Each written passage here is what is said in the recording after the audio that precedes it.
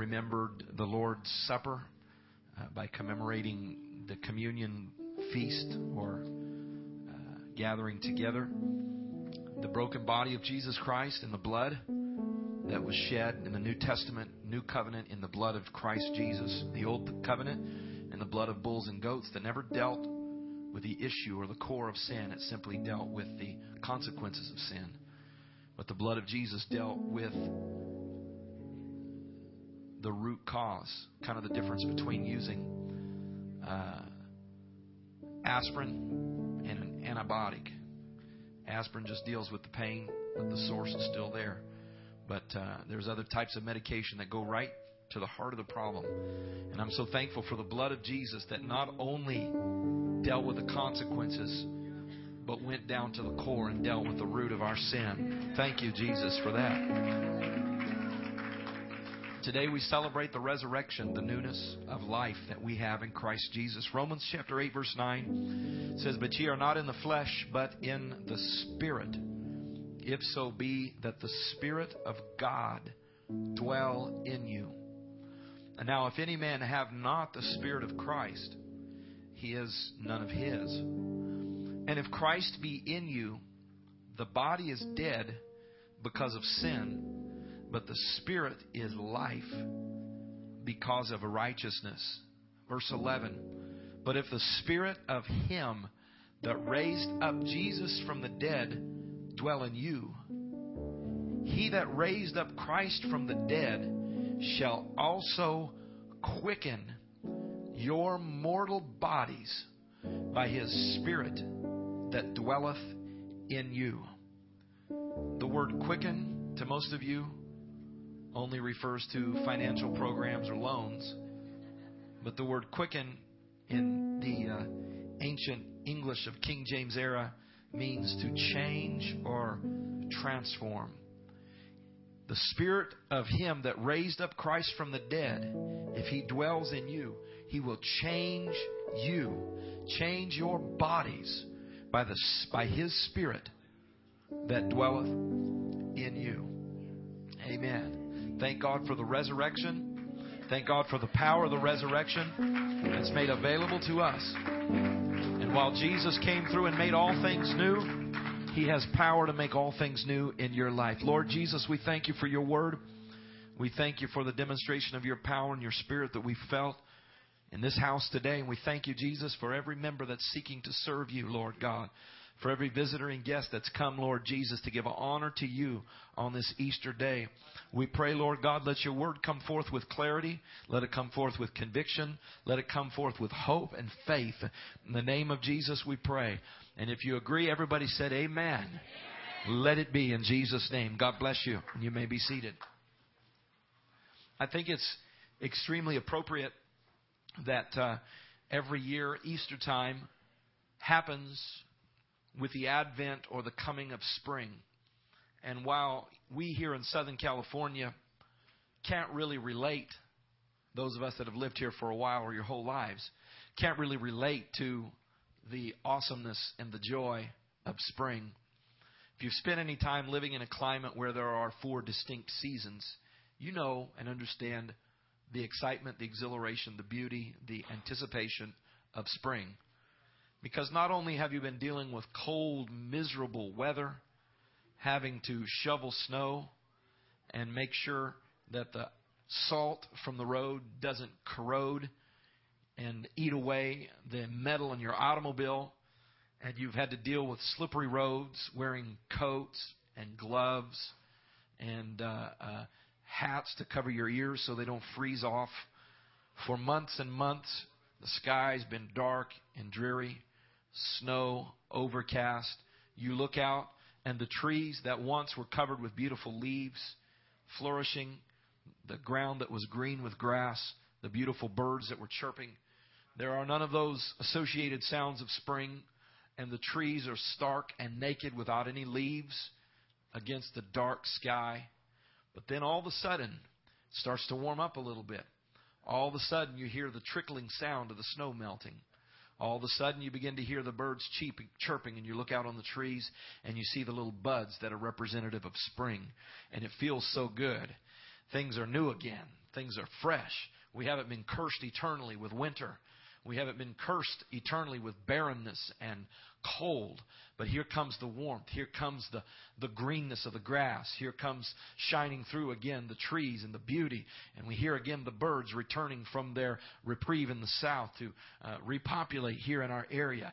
And the beauty of spring just brings this sense of freshness and newness and hope again. And everything that was dead is now coming back to life again. And there's something beautiful about the idea of regeneration and newness and freshness for everybody that's been through a rough day, and you wake up and there's a new day and the sun's shining afresh again. And anybody that's been through a situation in your life and all of a sudden you get a rebirth or a renewal, you know the beauty of springtime. And the message of Easter is quintessentially at its core about going through a process of death so there can be newness of life, so there can be fresh and renewed growth, so the hopelessness of the past can be restored with the hope of now, so that the dullness and the staleness of your situation can be replaced with freshness and newness. So I'm thankful for springtime, and I'm thankful for the message of Jesus Christ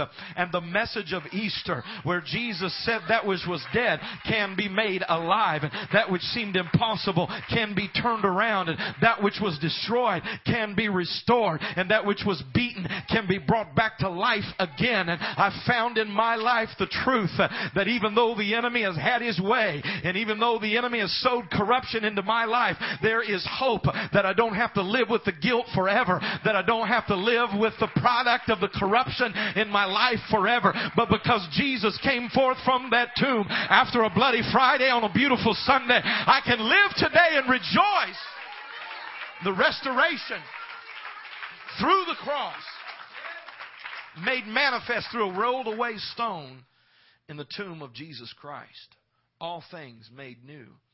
Now, if you know much about the Old Testament, the Old Covenant, you understand that the cross of Jesus Christ was foreshadowed repeatedly. In fact, the Old Testament is replete with foreshadowings of the message of Jesus dying on the cross. Foreshadowing is a literary tool used to drop hints about what is coming along in the story, the main plot of the story. And in fact, authors use what's called backwriting. They write their story, but then they want to provide clues or set a tone or set a mood for what's coming. And so they reinsert into the writing certain elements of foreshadowing about what's happening in the main event of the story. And this is true of the Holy Bible. The greatest bestseller ever written is that there are elements of foreshadowing all through. But the interesting thing is this is not a product of backwriting, but this was something written thousands of years prior to the main event being written. Amen. In the Gospels of Jesus Christ. And those authors anointed by the Holy Spirit were directed by God to insert elements of foreshadowing from every lamb that was slain as a symbol of taking the place of the one that should have died. Whether it's the ram caught in the thicket, the bullock caught in the thicket that was sacrificed in the place of Isaac as a substitute, or whether it's the sacrificial lambs in the Passover, or the lambs that were slain throughout the years in the bloody tabernacle plan. All of this was foreshadowing the fact that Jesus one day was going to die the perfect death, the perfect lamb, the flawless, spotless lamb, slain for the sins, not just of his generation and not just of those that offered him up, but the sins of the world. That means all of the world, both past and present, that which already was and that which was to come. Jesus completed the task on the cross. He took your sins, even though they hadn't been committed yet. He took your sin to him, with him, to the cross. Died for our sins. And as you look at the foreshadowing of all the lambs that were offered, the Passover 2,000 years ago that was celebrated in Jerusalem, and where Jesus was offered as the spotless lamb, and then 3 days later, on the 17th day of the first month, the Jewish calendar, Easter Sunday, Jesus came out of the tomb. But I see all this foreshadowing of the crucifixion. And I wanted to look back and see, is the resurrection foreshadowed as well?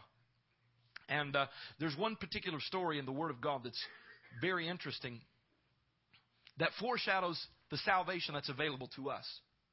The salvation that you and I can take advantage of through Jesus Christ. And that is the story of Noah's Ark. I told the people in our top 10 meeting before church, I think I'm going to preach about Noah's Ark today. And they laughed at me because they thought I was teasing. But I'm going to speak for a moment about Noah's Ark. Because Noah's Ark represented God's means of salvation from His judgment that was well deserved. The Bible said God had created the earth. And once He had created the earth and created His crowning achievement, His beloved humanity, we know that through the failure of Eve in the garden and then Adam following her in her disobedience, that sin passed upon the entire human family. And then we see with Cain and Abel that there's a righteous seed and an unrighteous seed. Cain killed his brother because his sacrifice was rejected when he said, I'm going to worship God my own way. And God says, I will not accept that. I will only accept you worshiping me and coming before me with an understanding that blood must be shed for your sins. When Cain rejected that, he became a murderer. The Bible said a mark was put upon him and there was an unrighteous seed that was released on the earth. Now the Bible says during the times of Noah, very clearly it says, men's hearts were set continually to do evil. And God's beautiful creation had been corrupted by sin. Corrupted by the voice of the enemy that manipulated and misrepresented God's word. Now here's the interesting thing, is that when the serpent spoke to Eve in the garden, he didn't come with his own words, but he came with a twisting of God's words. He came with a mixing of his words with the word of God. And whatever he did then, he's still doing it today. He never asks someone to absolutely reject the word of God, although people eventually will. But what he does is say, let me mix my philosophy and my theory in with the word of God, and you can come up with something hybrid that has a little bit of God but a little bit of secular perspective and a little bit of philosophy and a little bit of humanism mixed together with it. Hath God said? Does it really mean that? Does it really matter? Amen. And so because of this mixing, it brought about a corruption. The Bible also speaks in Genesis chapter 6 where it tells the story of the flood. The story of the flood starts with a very interesting, kind of unclear story about a mixing of what are called the sons of God and the daughters of men. And the seed or the offspring of this hybrid mixing produces, what does it produce? It produces something which the Hebrew word is Nephilim, which is giants. And now there are varying theological opinions on this. Some people believe that when it's referring to the sons of God and the daughters of men, it's talking about a mixing of the seed of Cain with the righteous seed of Abel until all people had been influenced by the seed of Cain, which was the corruption of the mark. Everybody still with me? Is this really Easter? Yeah, we're going somewhere with this. Other people believe that the sons of God were the fallen angels, those who had accompanied Satan in his rebellion. And up until the flood, there had not been established this current unbreakable wall or barrier between the evil spirit realm and humanity in terms of interaction and reproduction. And that somehow Satan's strategy was, I will use these fallen beings to corrupt the seed of man, so that through this corruption there would be no one who would fulfill God's purpose and love God and have relationship with God.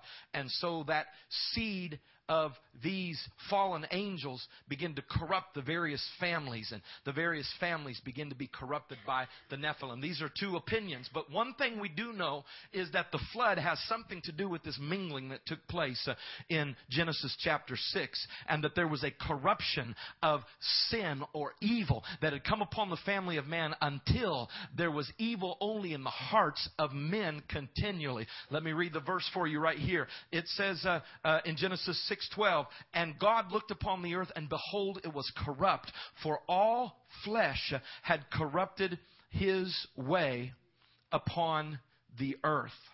And so we see a picture of the world like it is today.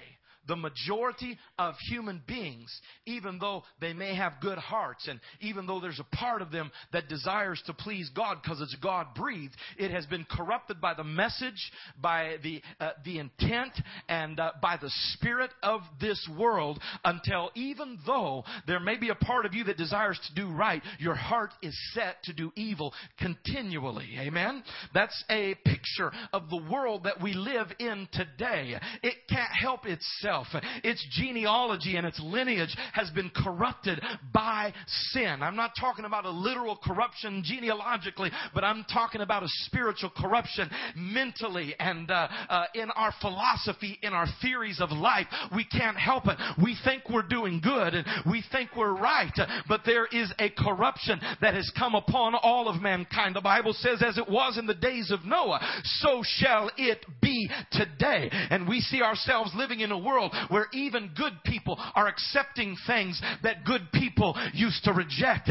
Even good people are embracing things. I say good people, people with good hearts and mentalities and approach to life, but they begin to embrace and accept and allow things that at a certain point in time, the corruption of humanity hadn't reached the point where good people would accept or allow or embrace, and it even has crept into Christianity. Yeah. Until quote unquote Christians walk around the beach in a bikini. Oh yeah. Until Christians allow and embrace and accept things that the Bible speaks and teaches directly against. What is it? It's not that they're not good people. It's not that they don't have a good heart. But it's because there's been a mingling and a mixing of the philosophy and the theory and the values and the morals of this world with the morals of the Word of God. And there's a problem. There's a problem. There needs to be a solution, because this corruption can destroy your family. Amen. And you don't even recognize what's happening. You can't even see what's taking place. Amen. Amen. Until good is called bad. Bad is called good. The Bible says that's a sign of the end time. You know one of the worst things you can call someone today? Intolerant. That's like the worst slam of somebody in our social perspective. If you call someone intolerant, you've just called them a Neanderthal. You've just called them stupid. You've called them clueless. You've called them out of touch with reality because they are intolerant. The Bible tells us that we are to be tolerant. That means to respect other people's rights to live like they want to. But the Bible never told us that we had to accept their lifestyle as legitimate and appropriate and scriptural and something for us to embrace. Amen? Amen. So evil is called good and good is called evil. It's a type of the world during the time of Noah. It was in a position where it only could be destroyed by God, because this corruption has so intermingled and woven itself into the fiber of humanity that there's no way of pulling it apart. But there was a man, the Bible says, who was perfect in his generations, who walked with God, who was righteous. Noah found grace in the eyes of the Lord. People say, as Bible scholars believe, that Noah's family had not been intermingled with the corrupt seed of the Nephilim. There were no Nephilim in his background, whatever Nephilim was. There was no corruption from the world around him. And he was a man that walked with God. And Noah found grace in the eyes of the Lord. And so God said, I'm going to destroy. I'm going to send judgment. But Noah was saved. And his family, God gave him instructions to build the ark. Build the ark out of gopher wood. And then I want you to pitch it without and within with pitch. You know, there's another Hebrew word that they should have used if they wanted to say pitch. But the word that they use to describe the pitch within and without is the same word, cover, that is used to describe atonement a little bit later when they talk about what happened when the lambs were offered up. So there is atonement or symbolism of atonement in the ark, because guess what? The ark is about salvation. The ark is about deliverance. The ark is about saving God's people from His judgment, number one. But I hadn't thought about this until the other day. But number two, God was saving His people from the corruption that would eventually have come into the family of Noah as well, to where God would have been forced to completely destroy the world because of the corruption of this unrighteous seed of the Nephilim. Amen. This is deep, isn't it? But let me share with you right now. The Word of God lets us know that God saved humanity through Noah and his wife and his 3 sons, uncontaminated by the theory and the philosophy and the genetics of the world that they were living in. They were saved in the ark. So we say, thank God for the ark. But you know what? The ark would have done Noah no good if there weren't a door into the ark. Amen? Amen. You got to have a door, because you got to get in. And eventually, there's a coming out. But without a door, he could have built a beautiful ark and no one would have been saved. There could have been a means, but no access. Amen. But I'm so glad that the ark represents what Jesus Christ did to save us from the corruption of this world and from the judgment that was coming from God.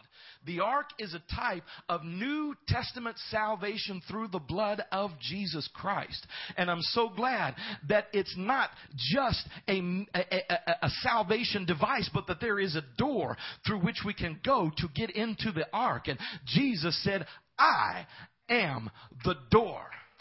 God's judgment is coming, and His judgment is universal.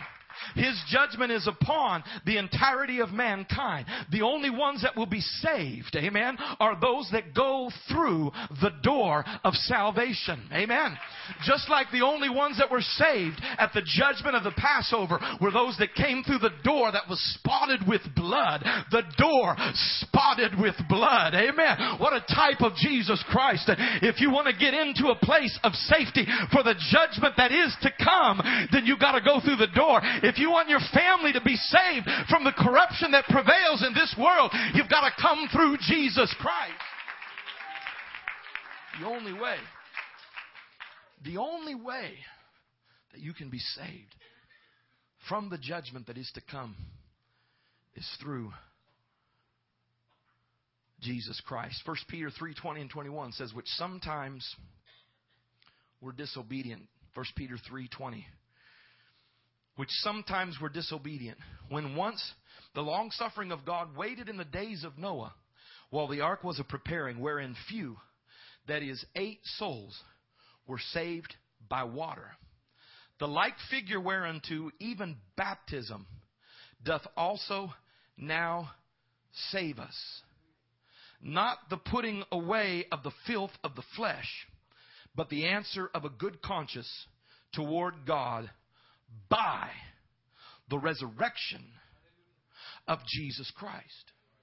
The waters of baptism save you through the power of the resurrection of Jesus Christ. I want you to notice in that chapter, it says in verse 20, it says 8 souls were saved by water. Now here's the deal. I'm going to be straightforward with you. I'm a pastor. I've been a pastor for years. I've been a student of the Bible for years. And the phraseology there, saved by water. The preposition by always bothered me because I didn't understand it. By water? They were saved from the water, not by the water. Anybody ever thought about that before? Baptism is a figure. Noah's salvation in the ark was a figure of New Testament salvation, water baptism. How many are glad you've been buried in Jesus' name?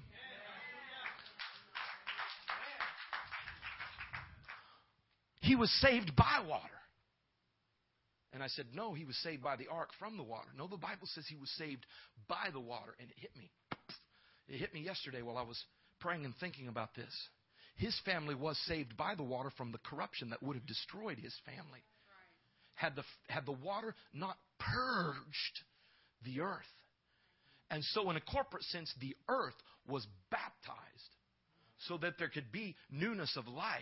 And Noah, in an individual sense, experienced the purging of this baptism so that his family would not have to deal with the threat of the corruption of the Nephilim in the future. So his family was saved by the water. But it only happened through the power of the resurrection of Jesus Christ. And I want to tell you today that your family, that your life, that you and those that you love can be saved from the corruption of this world. Can be saved from the corruption that will destroy you. Can be saved from the corruption that will take you far from God and put you in a frame of mind where you want nothing to do with your salvation. That the power of the blood of Jesus applied in your life through the cross of Jesus Christ. Hallelujah. Hallelujah. Can save you. You were saved by the water. Noah's family was saved by the water. Because if the water hadn't come when it did, eventually his family and every family on the earth would be destroyed. But the water came so that the corruption could be destroyed. So the seed of the Nephilim could be wiped out. So that Noah and his family could go forth and live in newness of life. I want to tell you today that there is power in the gospel message. That the death, burial, and resurrection of Jesus and the blood shed on the cross, hallelujah, saves you. Not just from the judgment of God, but from the corruption that was going to destroy you. Oh God.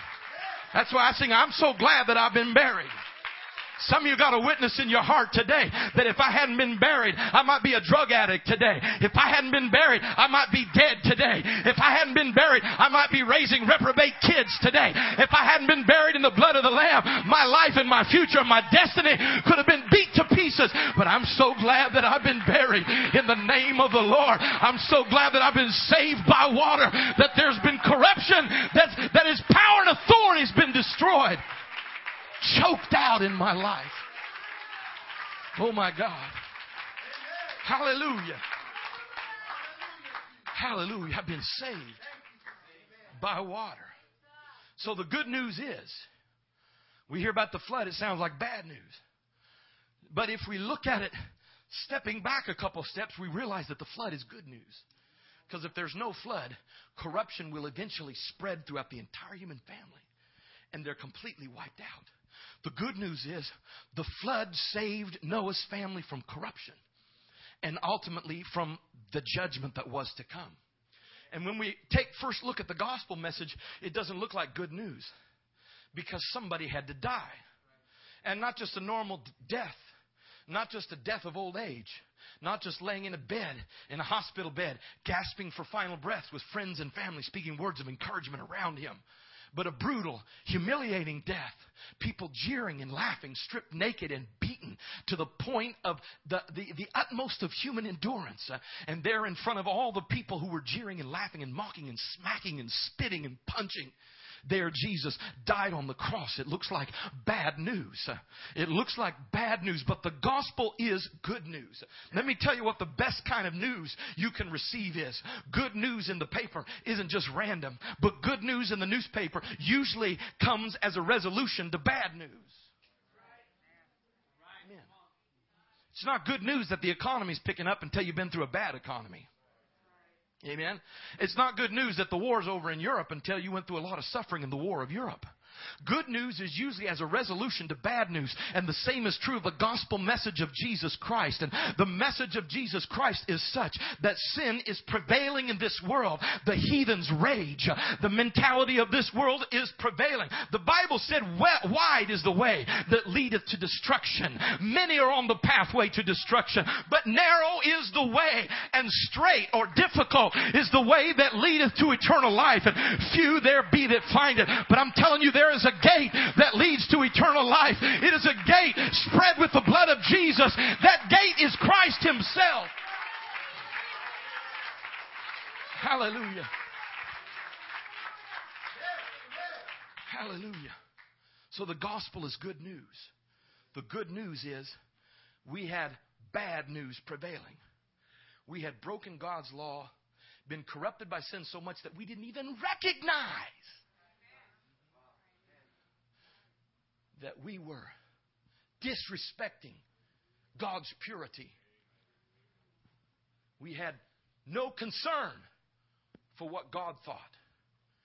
We were overwhelmed with the spirit of Cain that said, I'll do it my way.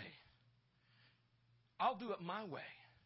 Nobody, no book, no religion, no background, no philosophy, no theory, no theology is going to tell me what to do, because I'm my own man.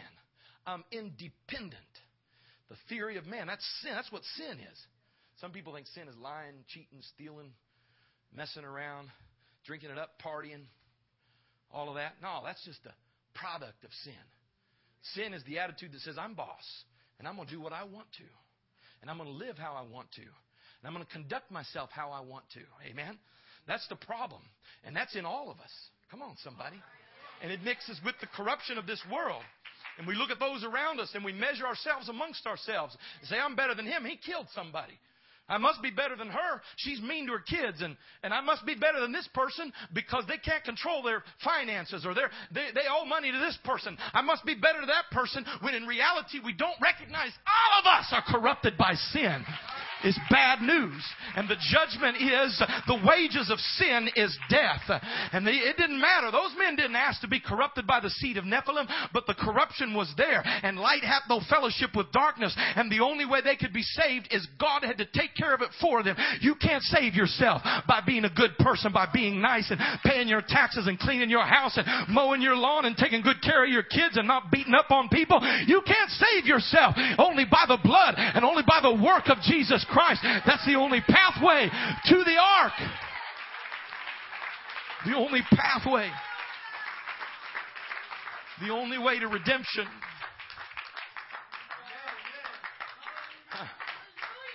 Is through Jesus Christ.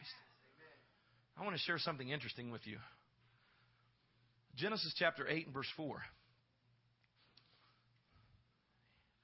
Where we are in this passage is, Noah had preached his message to an unbelieving world. And out of the thousands of people in civilization, there were only a few that chose to listen. Members of his family, who came in through the only door into the only ark, the only way of salvation. And there, God fulfilled his promise and destroyed the entire world with the floodwaters, except for the undefiled family of Noah and the animals that had been brought onto the ark with him to propagate the seed into the next generation.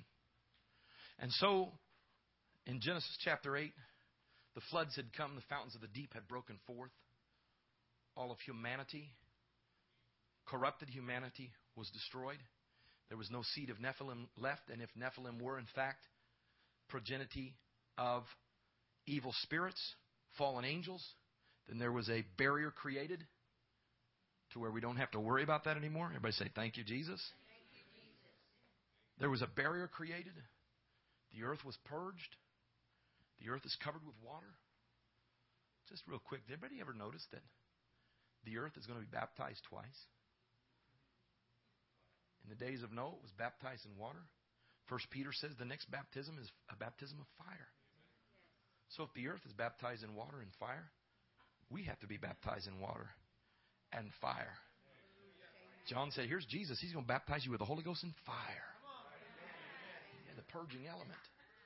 And so here we are in Genesis chapter 8. The earth is covered with water. And the ark, the means of redemption that is busy bouncing about in the meantime, saving Noah from not only the judgment, but from the corruption of this world. While the corruption was being cleansed.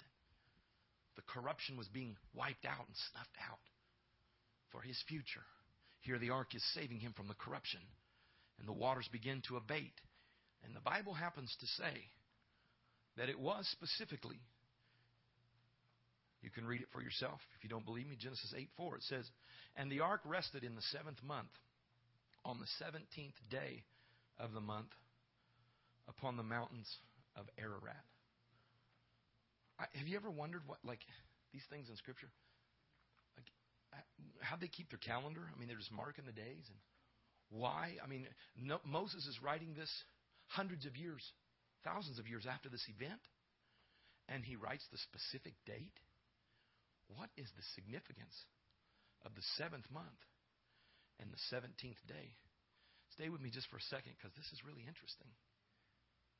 Did you know that when God delivered the Hebrew people out of Egypt, the Bible says it was in the 7th month? And this was to be the month of the Passover, but he changed their calendar, and the Hebrew calendar now becomes, the 7th month becomes the 1st month. And the day of the Passover is always on the 1st month, which in the old calendar would have been the 7th month.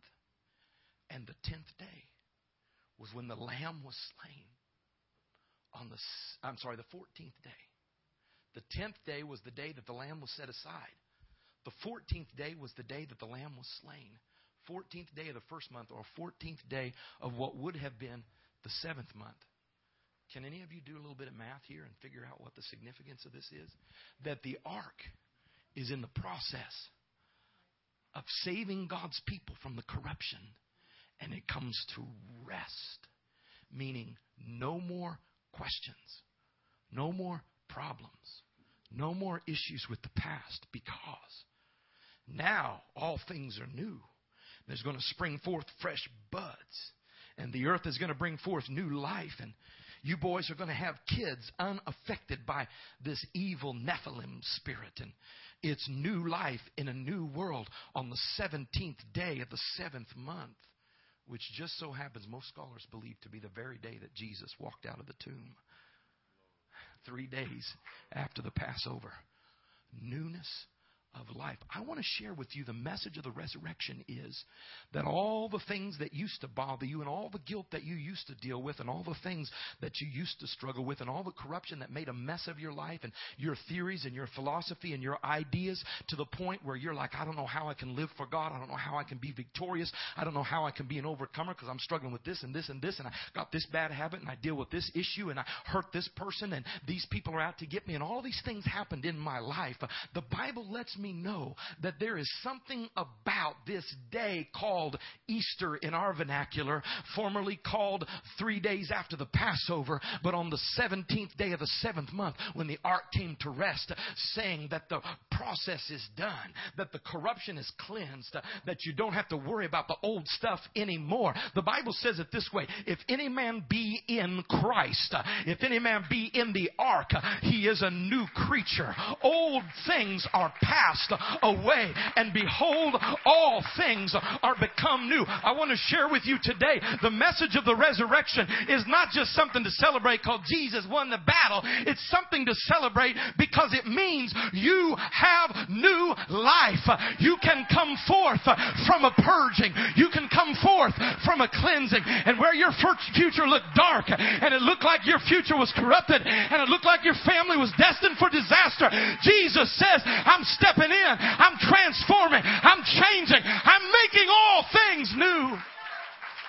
Oh, come on. Somebody help me praise Him right now. Hallelujah. Somebody help me praise Him right now.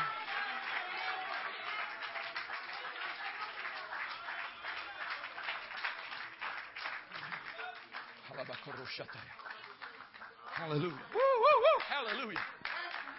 I'm excited about the new birth.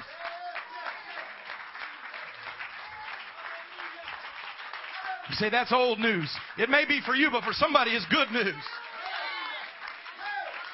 The gospel. You can only have new life through the gospel.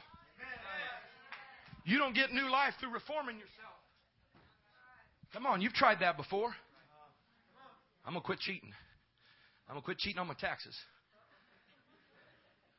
I'm going to quit smoking. I'm going to try to quit drinking cold turkey.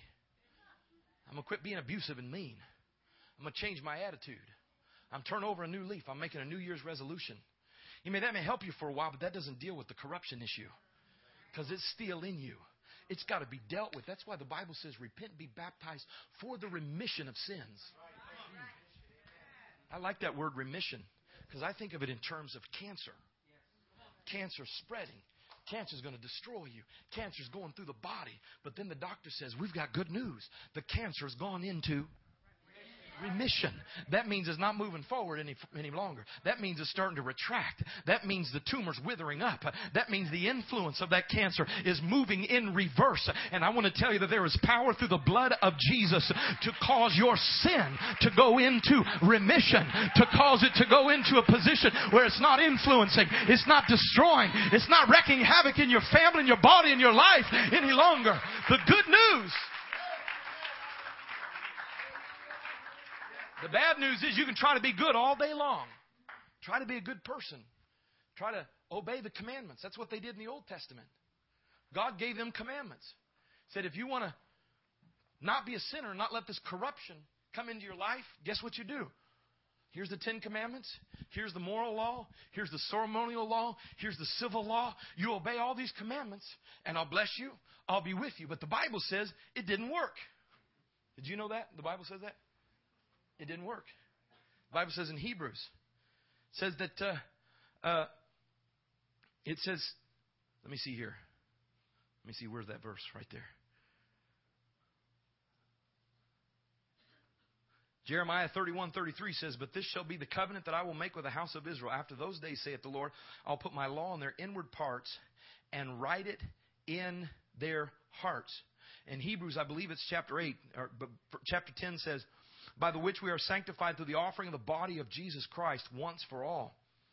Every priest used to stand ministering and offering the same sacrifices which can never take away sins. But this man, after he had offered one sacrifice for sin forever, sat down at the right hand of God, henceforth expecting till his enemies be made his footstool. For by one offering he hath perfected forever them that are sanctified. Wherefore the Holy Ghost also is a witness to us. For after that he said before, this is the covenant that I will make with them in those days, saith the Lord. I will put my law into their hearts, and in their minds will I write them, and their sins and their iniquities will I remember no more. Hebrews chapter 8. Look at it yourself. This is repeating Hebrews chapter 8. I don't have the verse here in front of me, but it said the old covenant was a covenant of the laws, and people were to obey them, but it didn't work. So God says, I'm going to change it. I'm making a new covenant. I'm going to write my law in your hearts so that you begin to desire to do right. I'll put my spirit within you. My spirit within you. Within you. And so the resurrection, as Jesus came out of the tomb, it was about all things new. It was about a pattern for us. That while we are under the threat of the corruption of sin, every person, the Bible says all have sinned. All have sinned. The Bible says a little leaven leaveneth the whole lump. You put a tiny bit of yeast that deals with the whole deal. And sin prevails. Anybody know what I'm talking about? Starts little and grows big. Start cheating little and start cheating. Then later you know you're cheating big. Start being abusive little and later it becomes big. And sin prevails. Start with a character issue in one area of your life and it bleeds over to another area of your life. It's sin. All of us are dealing with it. But thank God that we don't have to deal with it because Jesus said, I'll deal with it. And I need you to trust in me and go through the door, which is Jesus Christ. You can't live right unless you give your life to Him. You can't live right through your own power unless you say, Jesus, I'm taking my cross and I'm following you. I'm taking up my cross daily and I'm following you. Jesus, I'm going to live for you. Every day when I wake up, every morning, I'm following after you. And here's the key. The key is the Holy Spirit. John said, behold the Lamb of God which taketh away the sins of the world. But he also said, I'm not worthy to kneel down and tie up his shoes because I'm baptizing you with water unto repentance. But he shall baptize you with the Holy Ghost not too many days from now.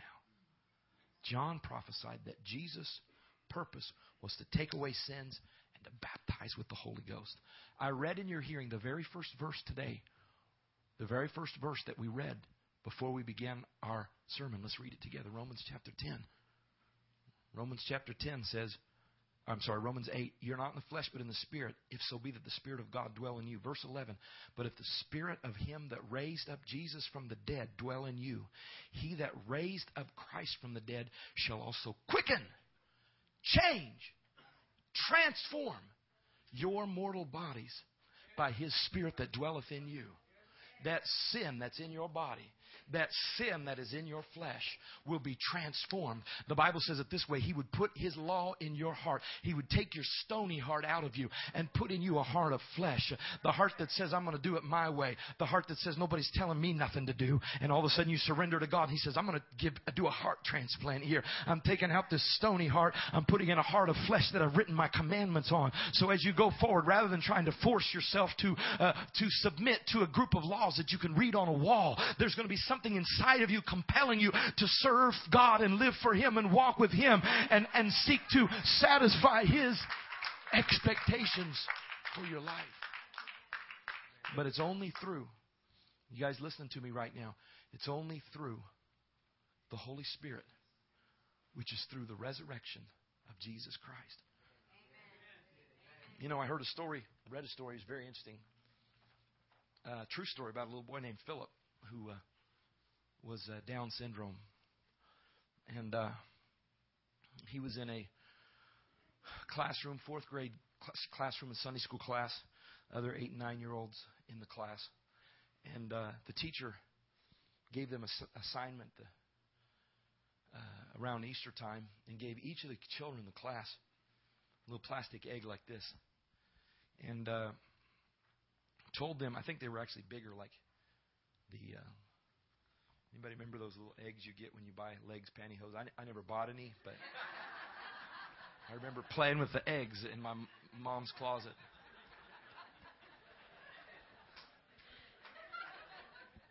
And so she gave them all one of these eggs and sent them out into the churchyard. Because maybe they lived in the Midwest instead of California, where there's no such thing as a churchyard. It's called a parking lot. Because there's no property. And, oh, by the way, we got approved, fully approved for our project this week. We'll talk more about that next week. I'm sorry to spoil it, but I'm just kind of excited about that. Really excited. And so they were sent to go out to collect signs of new life in the spirit of Easter and spring. Collect signs of newness, new life. And so the kids were collecting blades of grass and little flowers in a bud and putting it into the eggs and little different ideas, little pieces of nature. Maybe someone even put an ant in there or a moth. But they brought all their eggs in, and then the teacher began to open them up one by one. Open it up. Oh, look, there's a flower. This represents new life.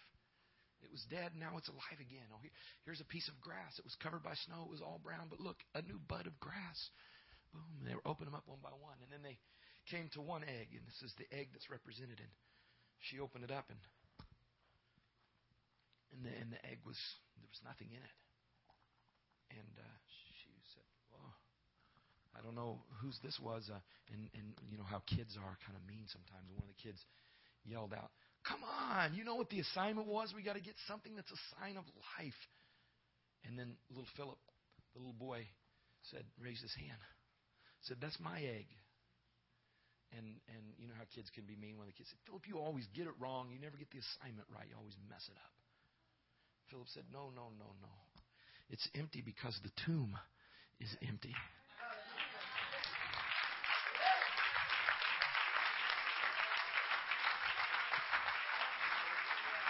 And this is why we have new life. This is why all things are new. Come on, somebody. This is why all things are new.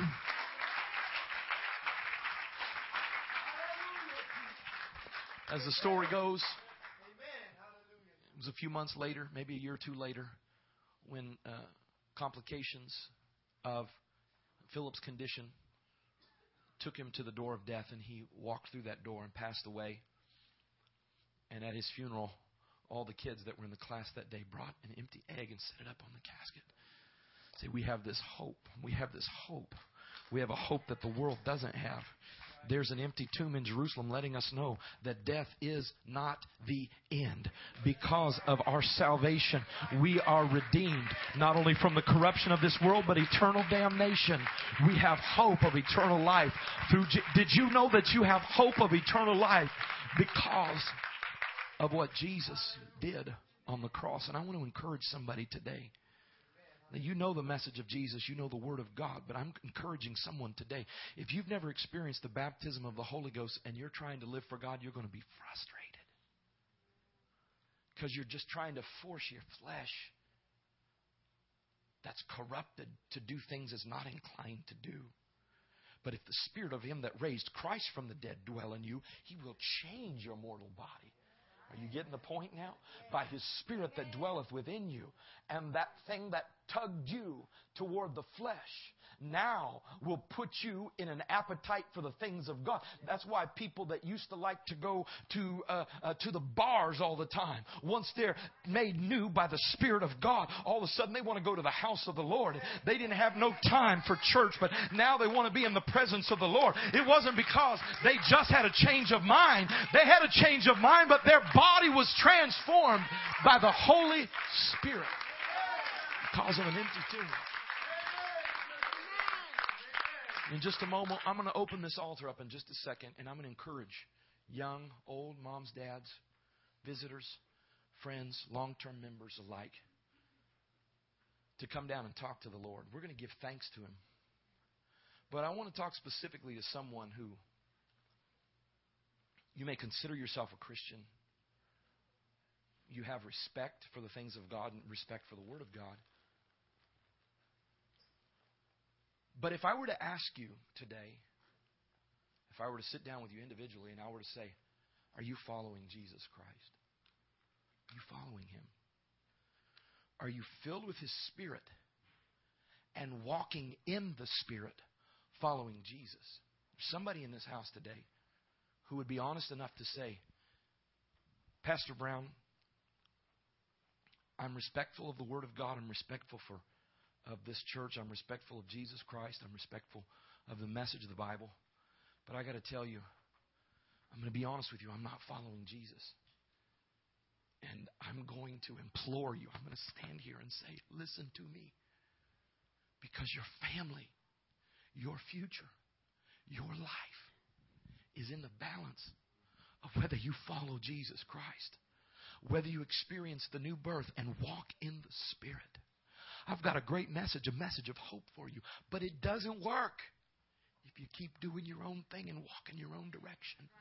It only works when you say, the cross is before me and the world's behind me. The things that used to attract and pull and direct my life don't anymore because I'm following after Jesus. I'm following after Christ. And I'm going to tell you, still will struggle with temptation from time to time. That old flesh will start to get the upper hand from time to time. I'm not telling you that once the Holy Spirit comes in, that you never have temptation to lie again or to cheat again or to do things that you shouldn't do again. But there is power, and you know where your power comes from henceforth. It's I got to get in touch with Jesus. I got to come under the influence of the Holy Spirit. I can't do this on my own. I can't fight this battle through my willpower. It's only through the Holy Spirit. And I'm challenging you today because we're talking about something that will enrich and enhance and bless your life. But more importantly than that, it's a promise of eternal life. Eternal, did you hear me? Eternal life. And in closing, I read a story. I heard it as being true. And some of you may have heard it before. A story about a gentleman, a young man who became estranged from his parents through a series of events. Hard feelings, harsh words spoken.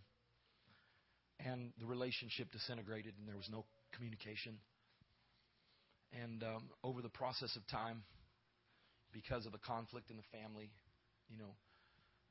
the mother passed away, and the boy thought it only fitting that he would come to his mother's funeral. He showed up at his mother's funeral.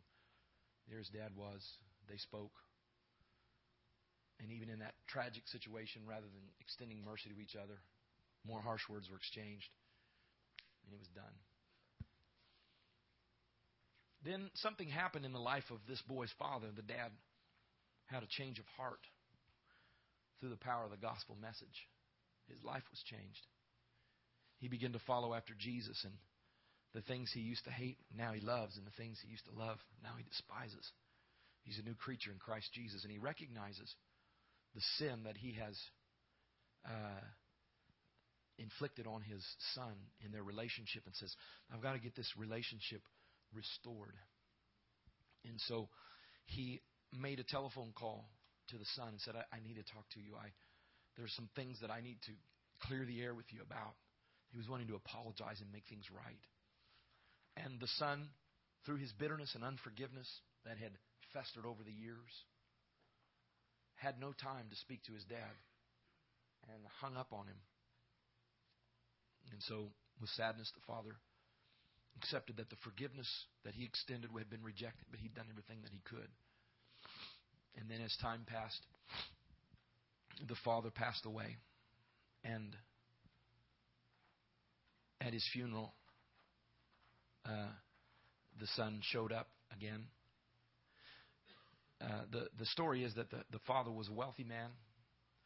And afterwards, at the giving of the will, there were sums of money given to different people, nephews, nieces, other close family members. And the son was there wondering if perhaps he would get some piece of this inheritance. And when it came his turn, said, your father wanted to leave you this. And it was an old Bible. Can I borrow your Bible, sister? It was an old Bible. And he looked at it and said, this is it? This is all? Are you serious? Are you serious? He walked out of there more bitter than ever that all his father had left him was an old Bible. Well, as the years passed, the young man was now older. And at a certain point in his life, circumstances brought him to the foot of the cross. He decided to give his life to Jesus. He heard a sermon similar to the one you're hearing right now and decided, I don't want to live for myself the rest of my life. I don't want to carry around this unforgiveness, this bitterness, these bad feelings. I want a fresh start. I'm tired of this. I want to tell somebody today, you've been carrying a lot of junk that you don't need to carry any longer. Today can be the day that you can lay it down and let the Holy Ghost purge all those bad feelings and that hurt and that bitterness out of you. Come on now. The comforter, the healer. And so, as he left the church that day, a changed heart and a changed mind. He went back, and I don't know if it was the next day or days later.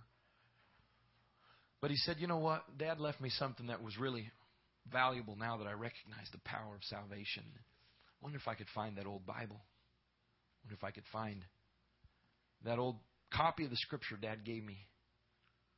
And so he goes searching through the attic, through the drawers, wherever, and finds the dusty volume, wipes the dust off the Bible, just kind of holds it preciously and thanks, Dad.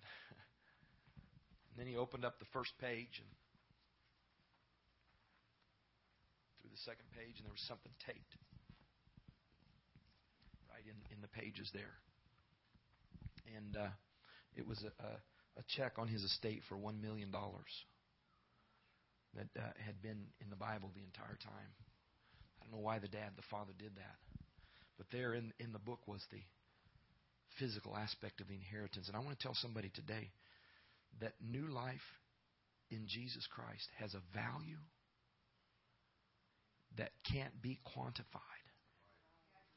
Not just eternal life, but blessings and favor and pleasures in this life to come, this life that we're living in right now, in the future and to come. Why don't we stand to our feet right now?